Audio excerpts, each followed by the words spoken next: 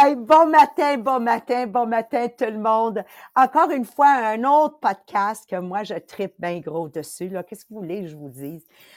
Je m'appelle Maria Meriano, 40 ans dans mon métier qui est dans la vente en direct. Et à chaque jour, pour moi, c'est tellement important d'apprendre au moins une chose pour mon développement personnel. Puis ce matin, d'essayer de figurer quel genre de machine que je suis. Puis si ma machine, arrête de rire, Marie-Pierre, toi, tu dois savoir comment ça se passe dans mon cerveau, OK? Vous ne la voyez pas sur Zoom, OK? Mais c'est pas grave, là.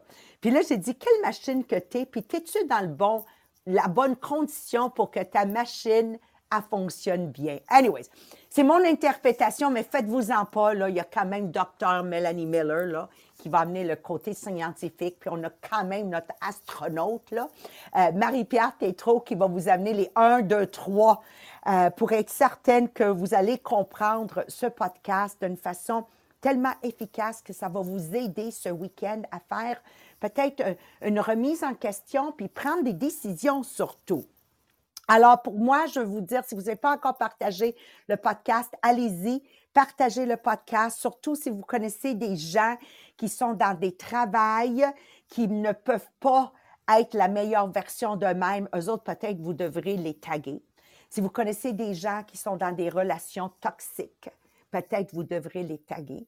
Puis si vous connaissez des gens qui sont prisonniers de leurs jeunes adultes, tu sais, à 18 ans et plus, peut-être vous devrez les taguer aussi. Je pense que ça va adresser tout ce type de personnes-là. Aujourd'hui, le sujet s'appelle la motoneige dans un désert. Ça goûte sucré, hein, un désert. Anyways, in a desert, right?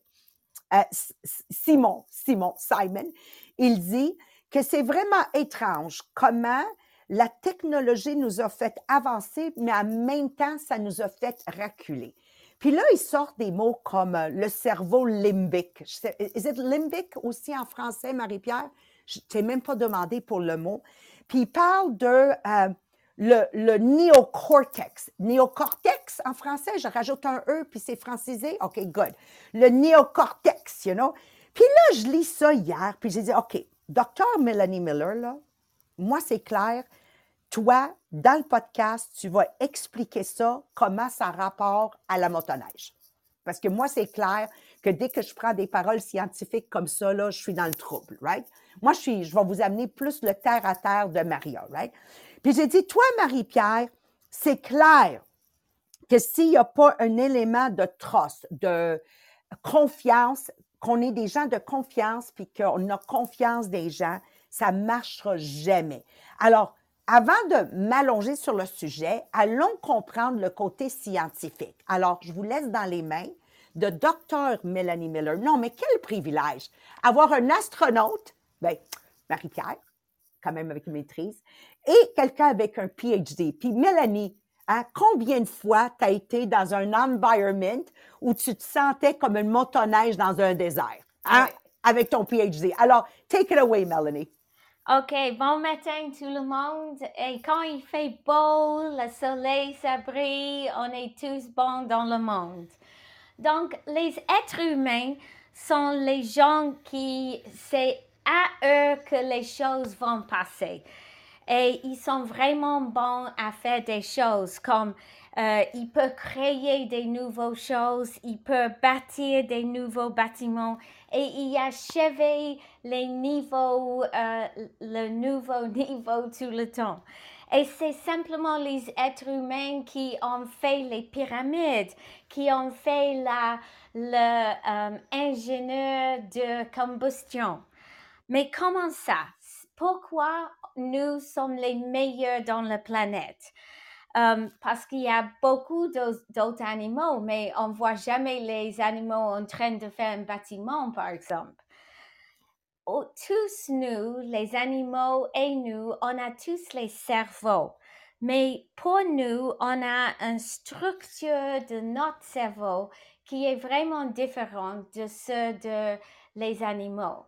Et si tu imagines ta tête, tu sais, il y a une grosse partie en derrière de ta tête, c'est comme un boule. Et c'est là qui habite le néocortex. Le néocortex, c'est le partie de le cerveau qui vont faire la rationalisation d'être raisonnable et d'être capable d'apprendre des nouvelles choses. Il y a deux autres portions de la cerveau. Une, c'est c'est le type, le haut de le corde spinale qui s'appelle le brainstem. Et c'est là qu'on a l'habilité de respirer, de battre notre cœur, que les muscles vont travailler. Mais la dernière côté, ça s'appelle la portion limbique. Et c'est là que tous les sentiments vont passer. Et c'est la partie limbique qui va donner la confiance aux autres, qui va donner l'option d'aimer quelqu'un, d'aimer nos animaux, de socialiser, de créer les liens sociaux avec les autres humains et de travailler ensemble. C'est la capacité des êtres humains de travailler ensemble qui fait qu'on achève beaucoup de choses. On n'aura jamais achevé des choses si on a travaillé tout le monde tout seul. On aime beaucoup d'expérimenter la joie d'aider les autres. On aime beaucoup de travailler avec les gens qui ont les mêmes valeurs que nous. Le côté pensée, c'est le néocortex de notre cerveau. Ça arrive avec des idées, ça arrive avec des suggestions à quoi faire, mais on peut seulement les achever avec coopération. Comme nous avançons dans le monde, c'est un peu triste qu'il y a des situations maintenant où j'ai marqué les mots en français. C'est une phrase que mon père a dit. Je vais le dire en anglais en premier, mais j'ai la traduction aussi. Mon père m'a dit, il y a un square peg in a round hole. En français, ça veut dire un cheville carré dans un trou rond. Ça veut dire que ça va jamais passer. Ça va être quelqu'un qui est pas content dans son environnement. Et il y a beaucoup de gens qui cherchent d'être contents dans la vie. Et pour moi, c'est comme, mais qu'est-ce que vous faites, vous? Parce que c'est simplement en faisant quelque chose pour quelqu'un d'autre, on a la joie. En travaillant ensemble avec des autres, on a la joie. Mais on sait dans la société, on a beaucoup de psychologues, on a beaucoup de thérapeutes, on a beaucoup de les conseillers qui vont donner les conseils sur comment on peut être contente.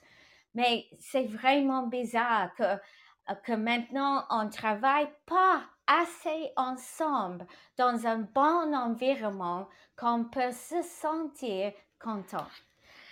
Et c'est pas les fautes des gens, c'est les fautes des environnements. Et si tu penses à un mobile pour la neige et tu vas la mettre dans le désert, qu'est-ce que ça veut dire? Ça veut dire que il y a pas un désert,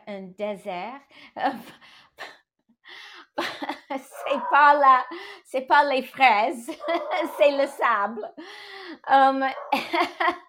Mais qu'est-ce que ça veut dire? Ça veut dire que c'est une machine qui travaille dans un environnement qui n'est pas assez bon pour lui. Oui, ça va peut marcher, mais pas bon. Et qu'est-ce qu'on fait? On essaie de rassembler la machine, que ça va marcher mieux, mais finalement, ça va jamais marcher assez bien que dans la neige.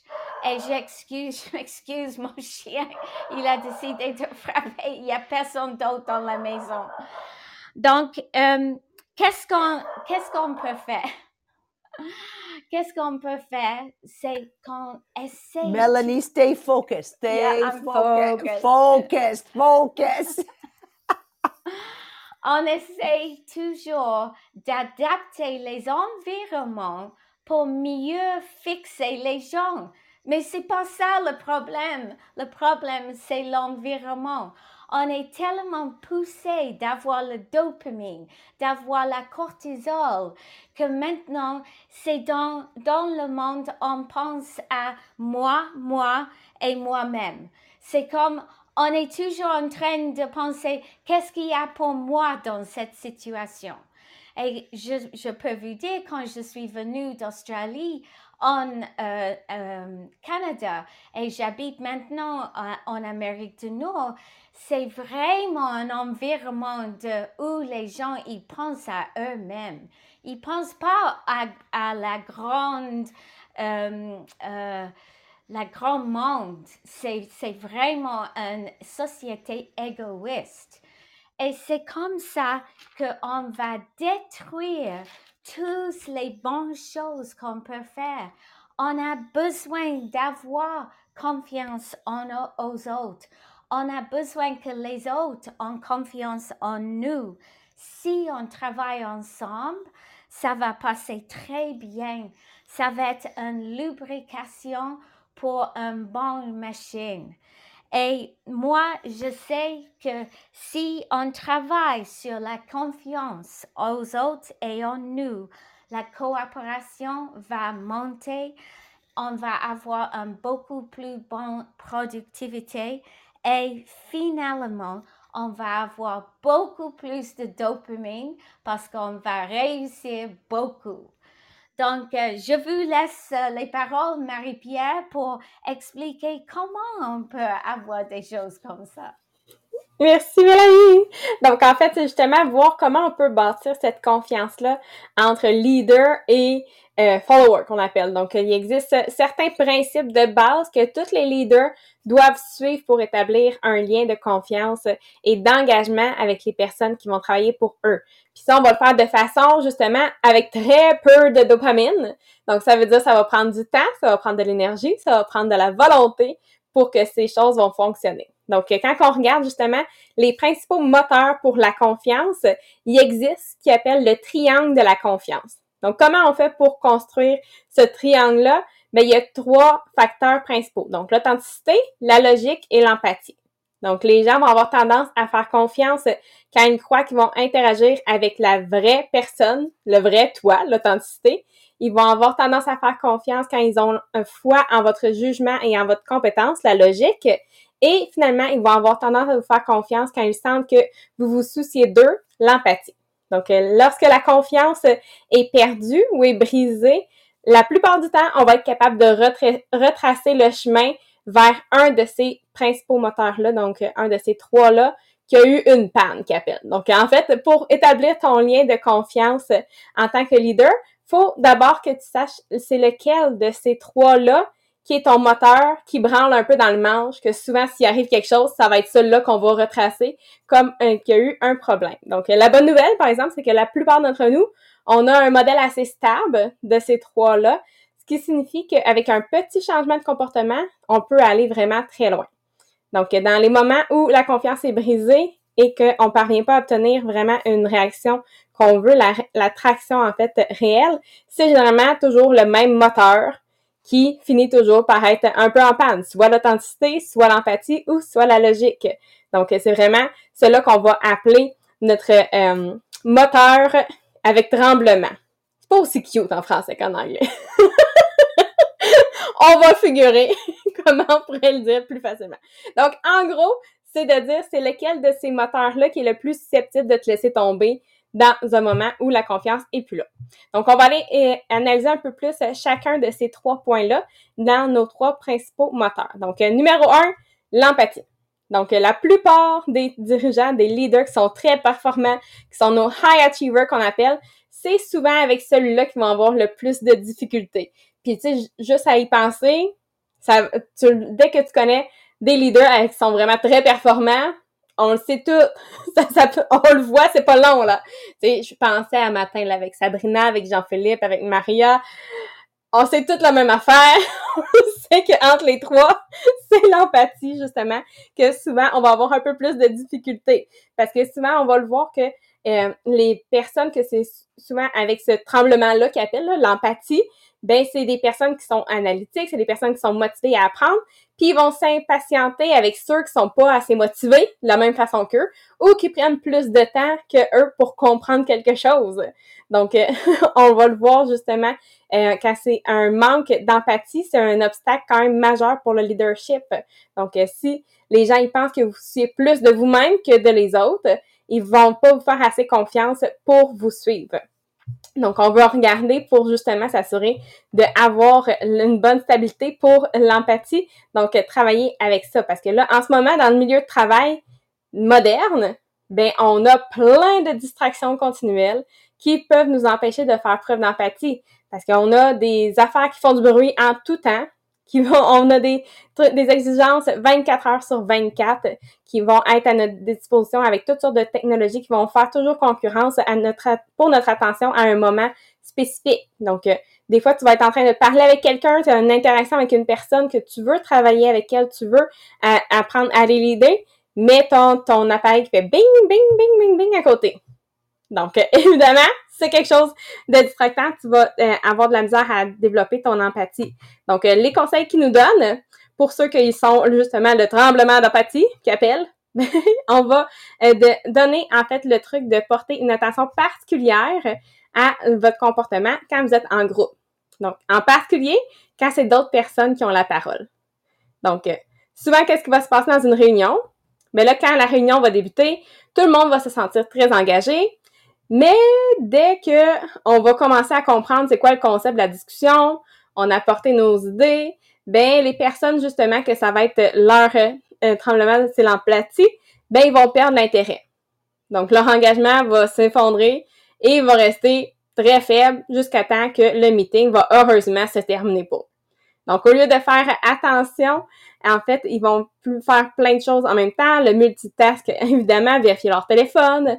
Ils vont s'engager même à démontrer de façon très évidente qu'ils s'ennuient. Tout ce qui va indiquer clairement que cette réunion est vraiment pas assez haute pour eux. Donc, mais malheureusement, il y a un coût relié à ça qui est la confiance. Donc, si tu signales heureusement, on peut éteindre la caméra. Oui, on a beaucoup de choses qui nous aident en ce moment.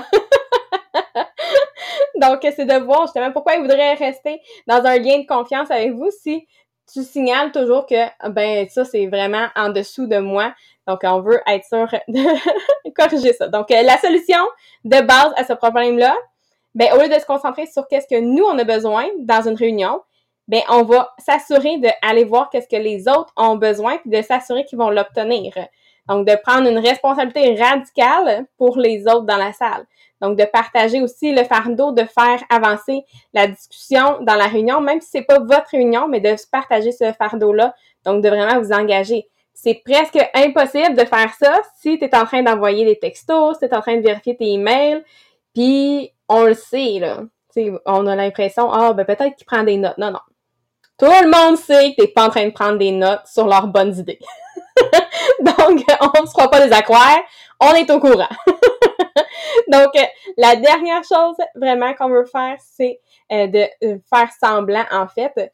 Donc, on veut être sûr de faire un changement dans notre comportement et la seule chose que tu peux faire vraiment facilement, c'est de ranger ton téléphone plus fréquemment. Puis là, ben, on dit le ranger. Pas juste le mettre de l'autre côté sur la table, puis dans 2 minutes, finalement, tu vas le revirer de bord, voir s'il y a quelque chose, ça compte pas. Vraiment le mettre loin, hors de la vue, hors de portée, pour être sûr justement que tu vas voir évoluer finalement la qualité des interactions et votre capacité à établir aussi la confiance avec les gens. Donc ça, c'était le premier moteur. Le deuxième moteur, la logique. Donc, si les gens n'ont pas toujours confiance en la rigueur de vos idées ou s'ils n'ont pas pleinement confiance en votre capacité à livrer vos idées, c'est souvent que la logique, finalement, ça va être pour vous votre tremblement. Donc, s'ils font pas confiance à votre jugement, mais pourquoi ils voudraient que tu sois au volant du...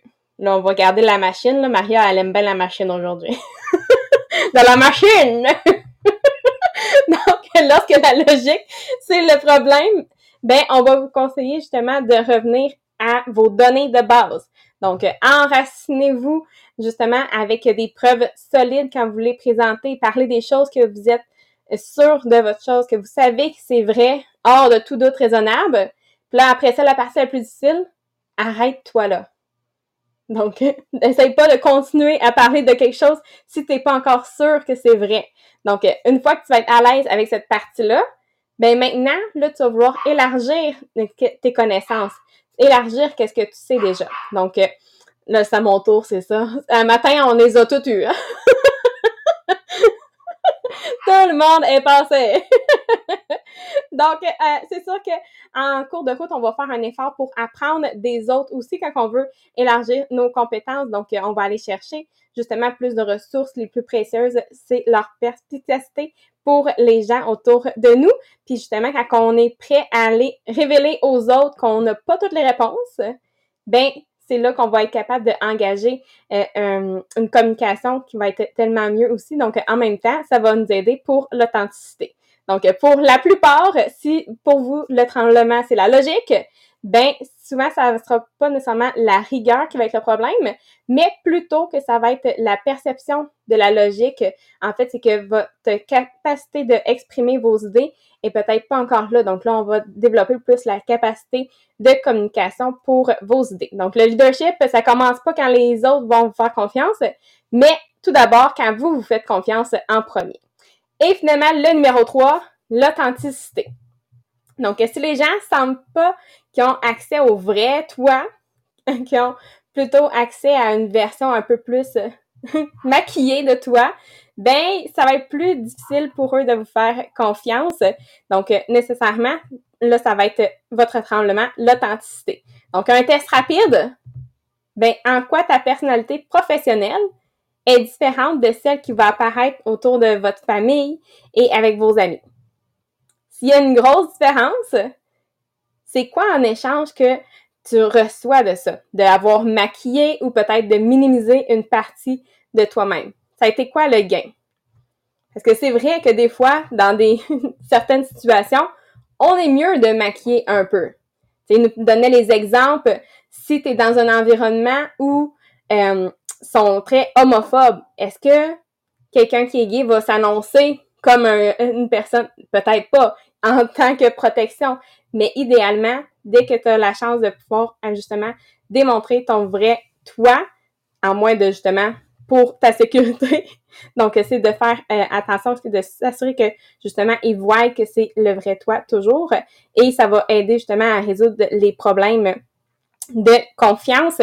Parce que même si, oui, des fois, ça va aider à résoudre des problèmes à court terme, si tu retiens une partie de toi, ben, ça va amener quand même quelque chose d'artificiel à ta confiance et ça va amener, encore une fois, une diminution de ta capacité de diriger les autres. Donc, quand les gens, ils sentent que tu caches la vérité, ils ont beaucoup moins de chances de vous faire confiance et beaucoup moins de chances de, eux, se rendre aussi vulnérables avec vous.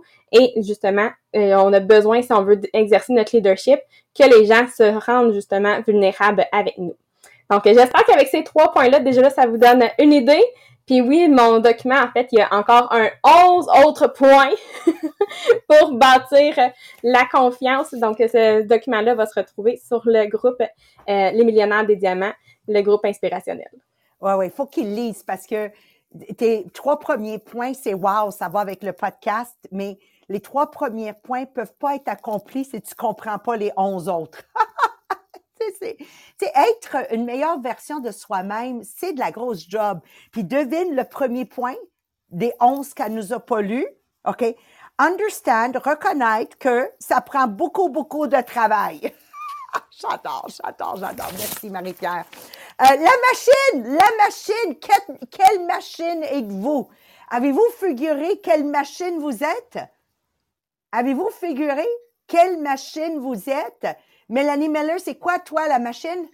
Moi, je crois que c'est la voilier. C'est parce que je sais, des fois, je suis tellement vite, je suis très en force et des fois, je suis contente de bouger avec le vent gentiment. OK. Puis, ma question, est-ce que, en tant que voilier, tu es dans un bon environment? Oui, maintenant. Oui, parce que exactement. maintenant, si je veux me pousser, si je veux bâtir les nouvelles choses, je peux. Mais si je ne veux pas, je recule un peu et je suis assez contente. Et voilà. Et là, je lisais ma façon de m'exprimer était quand même un peu différent. Puis là, je me disais, Mario, est-ce que tu es authentique? Oh my God, vous n'avez pas d'idée comment... What you see is what you get. Il n'y a pas de doute là-dessus. Puis si vous me voyez, en tout cas, Marie-Pierre a plus Mario à la maison, puis Mélanie Miller aussi, là, ils vivent avec moi, là, quasiment. You've got to be qui tu es tout le temps. Puis ça me revient au close de hier, de notre discussion, dans notre réunion. Faut que vous soyez vous-même. Parce que chacun de... Hey, tu t'imagines si tout le monde était comme moi? Ça serait la fin du monde, vous comprenez? Ça prend toutes sortes de monde. Anyways, mon close aujourd'hui, ça a été, si en tant qu'être humain, je suis une motoneige et je suis dans un désert, c'est sûr, je ne peux pas opérer à mon maximum. Moi, je sais que je suis un fighter jet. Moi, je me suis comparée à un fighter jet. Puis la raison que je me suis comparée à ça, parce que je viens de famille immigrante, il y avait beaucoup de racisme. C'était toujours une bataille physique, littéralement physique. Surtout jusqu'en 6e année, mon mariage avec moi, mais it's a fighter jet mentality que j'ai. Mais imagine-toi si moi, je travaillais dans une compagnie où mon manager en haut de moi, ou mon CEO en haut de moi était incompétent. Oh my God! Tu comprends comment le fighter jet, il l'aurait rouillé sur les années parce qu'il n'était pas dans un bon environment. Alors moi, je vous demande de cette fin de semaine de dire qui je suis. OK? Puis est-ce que je suis dans la job, l'environnement qu'il me convient, ou est-ce que je suis comme la motoneige dans un désert? Regarde ta relation, le conjoint ou conjointe que tu partages ta vie avec. You know? Est-ce que c'est un bon environment pour toi? On est quand même à 7 jours de la fin d'un mois de juin qui m'amène à vous dire on est à 7 jours de la de l'année 2022. Il y a un moment donné, il faut faire un changement d'amis, il faut faire un changement de job, puis il faut arrêter d'avoir peur. Peur de quoi? Perdre un fonds de pension que jamais il va répondre à vos besoins, surtout avec l'inflation qu'on est en train de vivre. Alors moi, je suis ici aussi plutôt pour vous dire, créez-vous, ayez le courage de vous créer les bonnes conditions. Parce qu'un être humain dans une bonne condition est limitless. Puis j'aimerais tellement ça parler à ma propre compagnie aujourd'hui et de leur dire, veux-tu arrêter de niaiser? Essayer de tweaker la motoneige pour qu'elle puisse glider sur le désert. À la place, veux-tu focusser à changer l'environnement pour que la motoneige peut être une motoneige sur la neige? Sérieux, là. Et nous, au Diamant, ma compagnie, mon environnement, mon couple, avec mes enfants, la même chose. Si vous avez des enfants que leur attitude est toxique puis ils ont 18 ans et plus, you know, let them go be snowmobiles dans la neige, puis arrêtez de vouloir insister. What did you call it? A peg? A round peg? How did you put it, Melanie? Elle s'en vient. Elle s'en vient pas. A square peg in a round hole. Ouais. Faut arrêter d'être une vis carrée dans un trou rond. Et je l'ai-tu bien traduit? Ouais. Yeah, there you go, guys, OK? Prenez-vous en main, puis prenez la décision cette fin de semaine. Je suis un voilier. Je vais me mettre sur l'eau. Je suis un un tank truck. Ben, je vais me mettre dans cette condition-là. Je suis un fighter jet. Je vais m'assurer de me mettre dans cet environnement-là. Ou comme moi, je ne trouvais pas d'environnement qui me convenait, je m'en suis créé un. Alors, quand c'est venu à mon MLM, j'ai monté les rangs parce que je ne veux pas parler à travers mon chapeau. Crédibilité, longévité est très important. Puis, à un moment donné, je suis arrivée à être un business leader, puis j'ai créé Tupperware Les Diamants à mon image à moi pour que vous puissiez tout être sur votre X à vous. Et c'est pour ça qu'on a beaucoup de monde qui ont déjà vendu dans d'autres Tupperware MLM. Et quand ils nous rejoignent, ils disent, mais Maria, c'est pas du tout la même chose. Non, parce que j'ai créé mon environment. Puis dans le mien, c'est un monde complet. Il y a de l'eau, il y a de l'air, il y a du feu, puis il y a du vent. Donc, peu importe la machine que tu es, dans mon environment, tu vas être capable de fonctionner à ton 100%. Non, mais la machine, Marie-Pierre, as-tu vu? On est passé de néocortex à l'umbiciptop à machine. OK? Et voilà pourquoi le trio est magnifique. Alors, bon Saint-Jean tout le monde. Happy week-end. Puis s'il vous plaît, faites ce que les autres ne sont pas prêts à faire. Faites vos lives. Soyez intentionnels dans vos résultats. Puis après ça, ils vont vous traiter de chanceux. Ha ha! Il n'y a pas de chance. All right? I love you guys. Bye-bye tout le monde. Mouah! Bisous. Ciao.